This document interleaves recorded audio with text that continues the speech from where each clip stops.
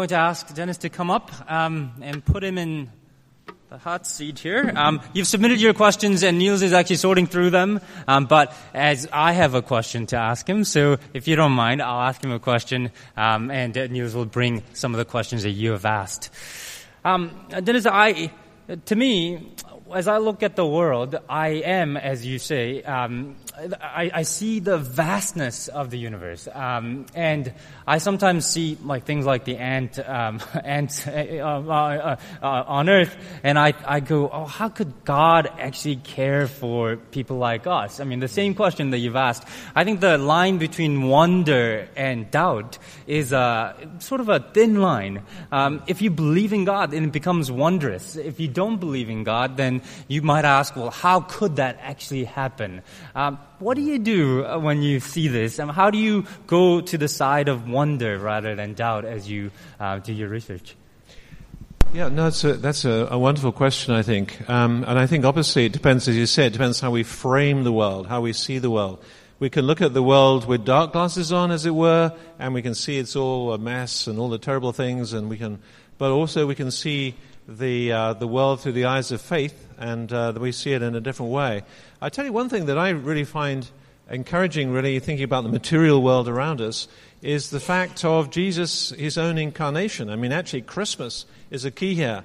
When we remember that Jesus, the Son of God, comes into the world, in a way, it was a statement about God's placing huge value on the material world. Jesus became like us. He became a baby. He was brought up as a baby in weakness. He had to be looked after.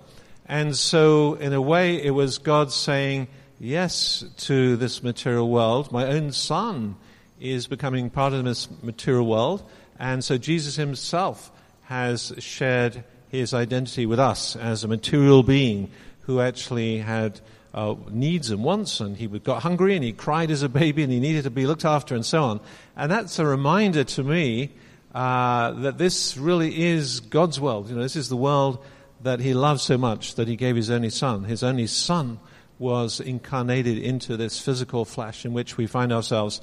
And so God cares for the physical. He cares for the physical world so much that he actually, as it were, became visible through his son, the Lord Jesus. So that to me is a key point, actually. Yeah. Thank you very much for that answer. I mean, I do the same thing. I mean, I just kind of go, well, this world is so big. How do I know that God exists? I think about Jesus. I think about how he came 2,000 years ago, and the evidence for that as well. There are a few questions that people have submitted. Here's a question. There are very strong anti-Christian scientists, people like Dawkins who wrote God Delusion. Any simple answer to that, or a good book to read to answer those questions? Oh, okay. So, yes. So, well, first, a couple of points here. First of all, unfortunately, some of the atheistic scientists, like Richard Dawkins is a good example, who shout most loudly, give the impression that the scientific community is somehow generally anti-Christian. I think that's not the case, actually. The people like Dawkins are very rare species, in my experience, in the scientific community. And I have sat in the coffee room in my own research institute and listened to just people in their general conversation. These are not Christians. And they actually find Dawkins embarrassing because he's so extreme. Okay, so and you know, British people, we don't like extremes actually. Okay, so somebody comes out very extreme like that, just they feel, you know, this gives science a bad name. Okay, and so it doesn't really help the understanding of science either. And the fact is, there are plenty of Christians around in the scientific community.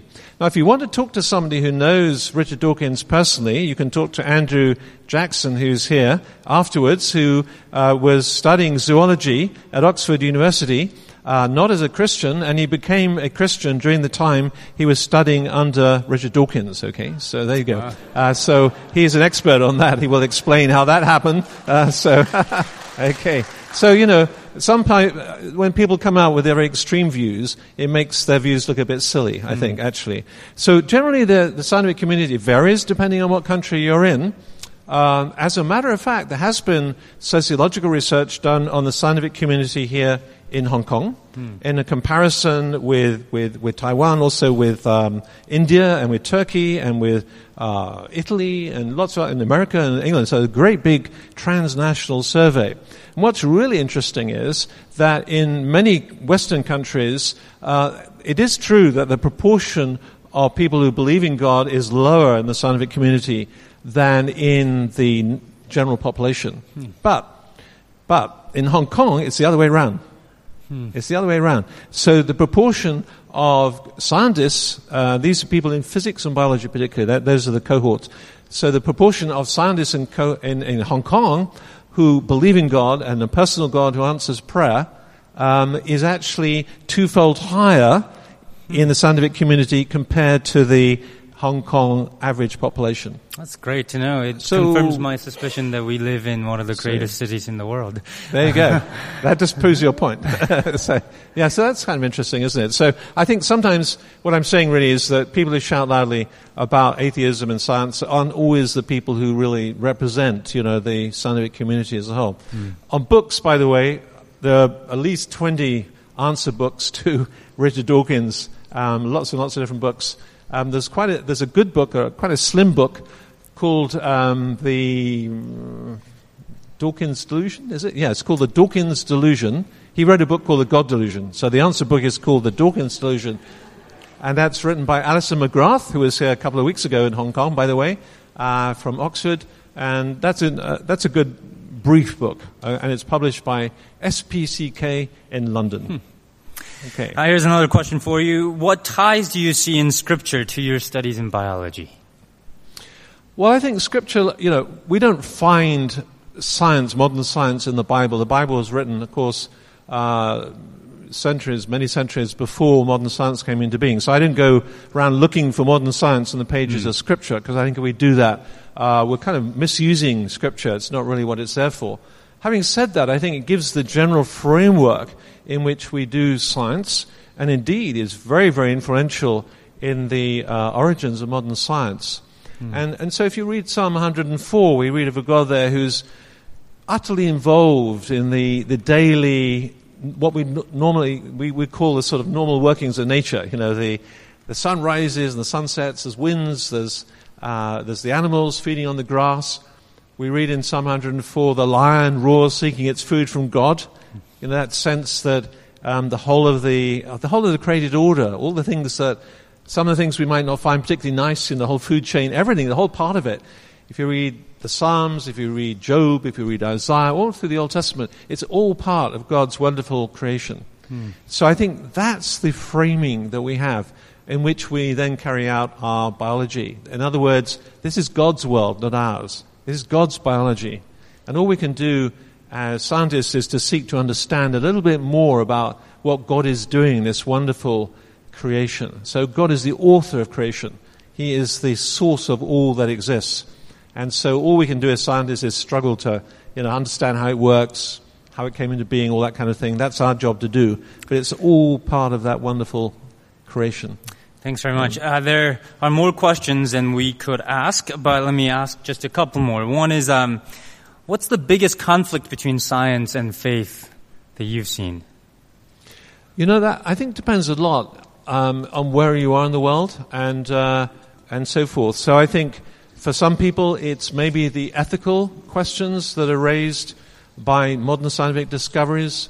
You may have heard of embryo editing, manipulating early embryos in such a way that their genetic constitution will be changed and passed on, possibly eventually if these edited embryos are planted in the mother, and that would give rise to changed human beings in some way. And so those sort of big ethical issues are some of the big ones, I think, that people find the biggest problem and biggest challenge to faith, how to cope with those. And on Friday night, by the way, little plug here, Hong Kong University, 7:30 p.m., I'll be speaking to those ethical issues if anyone's free to come along. Other parts of the world, people find the whole issue of creation, evolution, all that kind of discussion the most challenging. Other parts of the world, actually, if you go to Africa, we've had Faraday courses in Africa, and often it's the whole discussion about demon possession in relation to illness and that's the big discussion there. So I think the issues are very culturally framed, actually, and It just depends what country you're in, where you're at, and so forth. Actually. Yeah. Thanks very much. Here's another question: what doubts have been presented in your faith, in your own journey related to science? Well, I wish in a way, I've had this question asked often, and I sort of feel, I wish in a way I'd been through a great period of doubt, and come through it, and then finally, got through that, and actually I haven't. Okay, so it's just simply that, I guess the nearest I got to it was as an undergraduate, doing biochemistry at Oxford. I read a book there it was somebody you'd never heard of. It was by a psychologist called William Sargent. It's called Battle for the Mind, I think. But anyway, it was all about brainwashing and all that kind of stuff. And I can remember having this thought, I've been brought up in a Christian home, does that mean I've just been brainwashed? Does that mean I've just been manipulated in some way so that I didn't have any free will? And that thought came into my mind, I have to confess. But I also remember a very wise Christian professor who said, if you have these questions and you can't answer them now, he said, I have an in-tray. He said, I park them in my in-tray, and now and again I come back to them and I think about them, and eventually they get resolved. And it takes some time. And so I parked that thought in my in-tray. And then, of course, as I went on, I realized, I've been influenced by my Christian parents, just as no doubt atheists have been influenced by their atheist parents, maybe. But so what? So what? In other words, everyone's been influenced by something, but it doesn't tell you what truth is, does it? It doesn't tell you what you should believe. It doesn't tell you how you should justify your faith, and so forth. So I think that's what we have to remember, that as we grow up, and we may be influenced by this family or that family, by this environment, that environment, but we can still be independent thinkers. We can still branch out on our own. We can read the Bible and say, hey, I'm convinced that Jesus who he claimed he was, and so I'm going to go that way. I'm going to become a Christian. So we have to justify our own faith, our own beliefs, I think, as Christians. Those of us here who are Christians, we have to do that in a way that's rational, that's based on evidence, and that we are convinced about because we have thought it out for ourselves.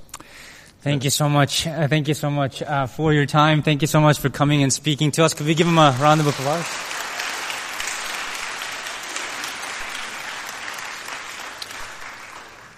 Plausible theory we have, it kind of fits the data that we have and that sort of thing. We never use the word proof in biology, okay? I don't think. So that's just one little point so that tells you something about how, so it's about plausibility. It's about what theories are supported by the evidence. So I don't think science itself can reveal much more about the wonders of the universe around us, as we were thinking earlier. And so I think definitely, can it make belief in God more plausible? Absolutely.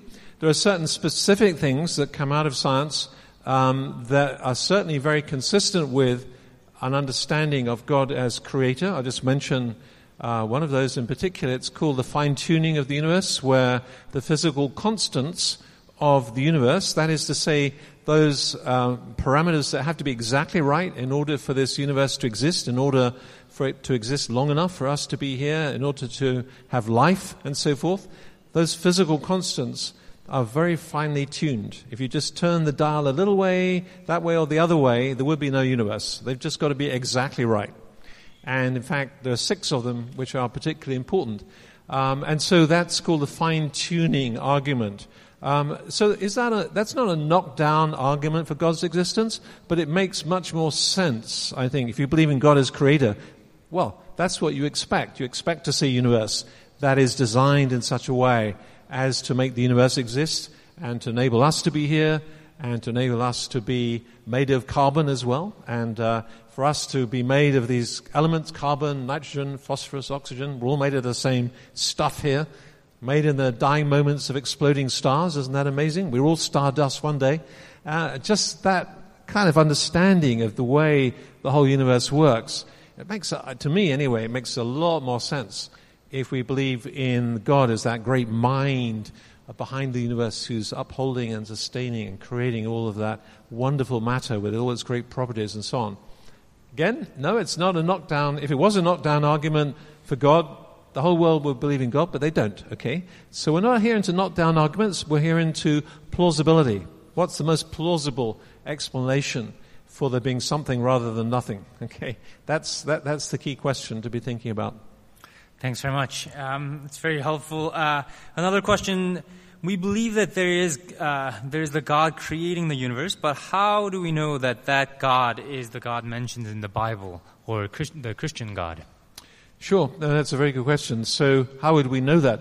You know that natural theology, I was referring to earlier on, can only take us so far. And in fact, you find that in Romans 1, where Paul, actually writing to the church in Rome, says, well, people are without excuse because at least they can believe in a power, creative power, that has brought the universe into being. So in that sense, they've had that level of light just by looking at the world around. So natural theology can take you up to that point, but it can't tell you anything about that God. It couldn't tell you that God is love. I don't think you can just infer that God is love by looking at the world around you, the physical world. So in other words, I think that the physical world can bring you to a belief in there's some power, there's some intelligence in the universe, but it can't tell you more about that. So for that, you need revelation, and that's why we need the Bible, that God's revelation right through the Old Testament, the people of Israel, all the way through to the coming of Christ, and then the wonderful revelation we have of God's character by looking at the person of Christ and so on. And that's where we find out, that's when we fill in the picture, if you like. I was just looking, actually, if you can turn around and you look at the picture on the back wall there, okay, so there we see a sort of outline. Okay, you just see a general outline, and it looks like actually Jesus giving out, was that the Last Supper? Feeding the 5,000? I think, or feeding the 5,000, okay. So you have an outline there, you see my point. And so I think natural theology can give you an outline. Oh yes, there's some great intelligence, there's something going on here, but it doesn't tell you. So you need revelation to fill in the picture, if you like, okay, and to fill in the outline and then tell you that, yes, God is a God of love, and God cares for you, and God loves you, and He wants you to come to a personal relationship with Himself. I mean, that's all out of revelation. We wouldn't learn that from physics. Absolutely. Okay, so, yeah. As you said before, God wrote this book of nature and the scripture as well. Good to pay attention to both. How about this? Were there any science versus religion issues that you've struggled with, and how did you reconcile it? Yeah, to be honest, you know, my mother, my late mother, was one of the early women to read physiology in Oxford. She was a Christian, and we're talking about the late 1920s, okay, so it was quite a few years ago. There were only two, by the way, this is not quite on the question, this is a little bit in parentheses. There were only 2 women in her year. Physiology at that time was done in preparation to read medicine, and years later, when I went to Oxford in the 1960s, I went to look for the photo of her matriculation year in Oxford for the late 1920s, and I found it. Actually, it was posted on the wall of the new biochemistry building. I guess that's the only place they had enough space for these old photos. And there I found the picture of my mother as a student in the late 1920s, and there was just a sea of men, all in black gowns and black suits, okay? And there were 2 women. One of them was my mother, and she was a Christian. They were both Christians. Both the women were Christians, okay? Because the church had a strong emphasis on education, as it does now, and as many people here, of course, are engaged in Christian education right here in Hong Kong. So, and the reason I tell you that is that I was brought up just to believe the Bible, and I was brought up to believe in science, and they were always harmonious in my household, particularly from my mother's influence. She ended up, apart from raising us 4 kids, he also was a teacher in physiology in a girls' school for many years and so on. So I was brought up in that place where the idea of conflict between science and faith was just totally, I'd never heard about it actually. It was only when I went to Oxford, I was surprised to find anybody who had any kind of sense of conflict between science and faith. And I thought, that was really puzzling to me. I can think, why? I mean, why would you want that, you know? And so really I haven't had that sense ever in my life. which is disappointing for answering this question, because then I can't tell you. What I'd like to say is, I went through a great period of doubt, with this huge conflict, and then one night, I fell on my knees, and somehow, it was resolved. That wasn't the case. Okay? That's a great thing, isn't it? Just to realize that actually scientific community is not in all sort of opposition to religious community or Christianity. Right. That there is believing scientists like yourself and others. And just to add, can I just add one point? Absolutely. I think that is a misunderstanding actually people have often about the scientific community. It's just a whole big bunch of atheists. Really not. I mean, really not. Actually, if you come to Cambridge and you want to find Christians, professors, you don't go to the humanities, you go to the scientific community. That's where you'll find plenty of Christians who are leading scientists in Cambridge University. And actually it's the same in Hong Kong, I think. I mean, there are some data on that, which are quite interesting. So there are plenty of Christians out in the scientific community. Thank you very much. Another question. How would you briefly share the gospel to someone who is very scientifically minded? Sure, yeah. Well, that's a great question as well. I mean, I think obviously it depends exactly where they're coming from. Is that a scientifically minded person who has some belief in God or not? I actually sometimes make first of all, I like to point out, that sometimes people come with a thinking that science is all about evidence, and when you come to faith, you just shut your eyes and you jump, okay? Like existential faith, and no evidence. So I'd like to get over that hurdle, first of all, that actually there's plenty of evidence for believing in Christ. There's plenty of evidence for why you would want to believe in God. And so the way of thinking actually in a seeking faith is not really so different from the way that we think in the scientific community about theories and so forth. As we're just thinking, if you have a theory in science, you want a theory that makes sense of the data that you see. Theories in science are a bit like a map.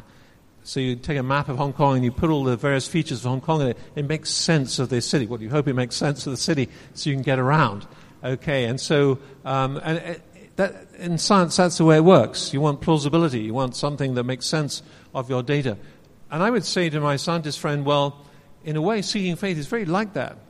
So now you think about the wider canvas of all that we experience as we go through life. We think about the properties of the universe. We think about, sociology and personal relationships and art and music and politics, anything you want. Well, what makes best sense of all that we experience in life? What makes it most coherent? For me personally, it makes it a lot more coherent if there is a God who has an ultimate purpose and plan for the universe and who is indeed the creator of the universe. So I try to make that kind of analogy between what we do in science, the way of thinking in science, and the way I think that we think in faith. And by the way, because there's such a close link there, I think that's one of the reasons why certainly in British churches, generally speaking, especially in the university cities, there are far more students in the sciences than there are in the humanities. And that's been the same for decades, actually, in Britain. So it's exactly the opposite to the public image.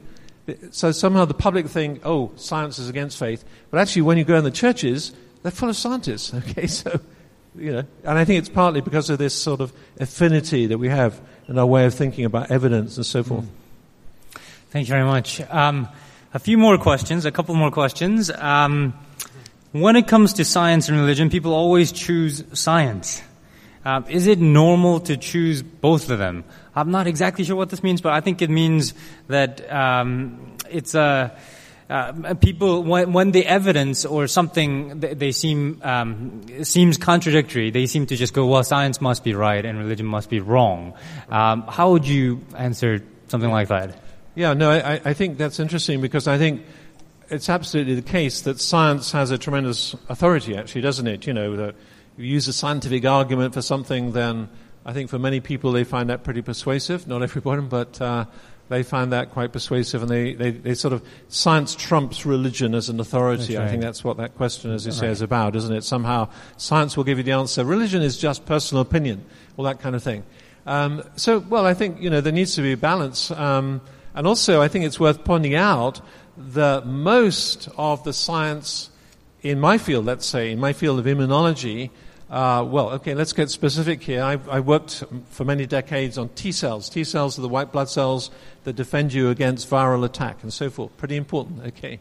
And so an HIV infection, well, that virus cripples the ability of T cells to mount an immune response, which is why people get AIDS, because their immune response is completely disabled. Okay, so if you go back before 1985 and look in the literature, the scientific literature on T cells, it's nearly all wrong. In fact, it is all wrong, actually. Why is it all wrong? Well, because people didn't know how to purify T cells properly, and they were all mixed up with B cells. B cells are the other white blood cells. They make antibodies. They have another job to do, very important. But there weren't the methods to purify them properly before roughly mid-80s, okay? So, science, a lot of the science in immunology a few decades ago is it's just wrong, okay? And it's good to remind people about that, when they think about science as the ultimate authority.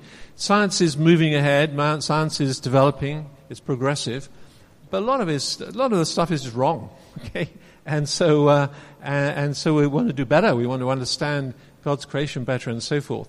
So, to make science trump as a religion in that sense, to think that's more important, it's good for the humility of scientists to remind them that a lot of stuff scientists believed a few decades ago, or even last year, is simply wrong. Okay, so let's be careful here what we're doing. The other thing to remember, of course, is that they're asking different kinds of questions.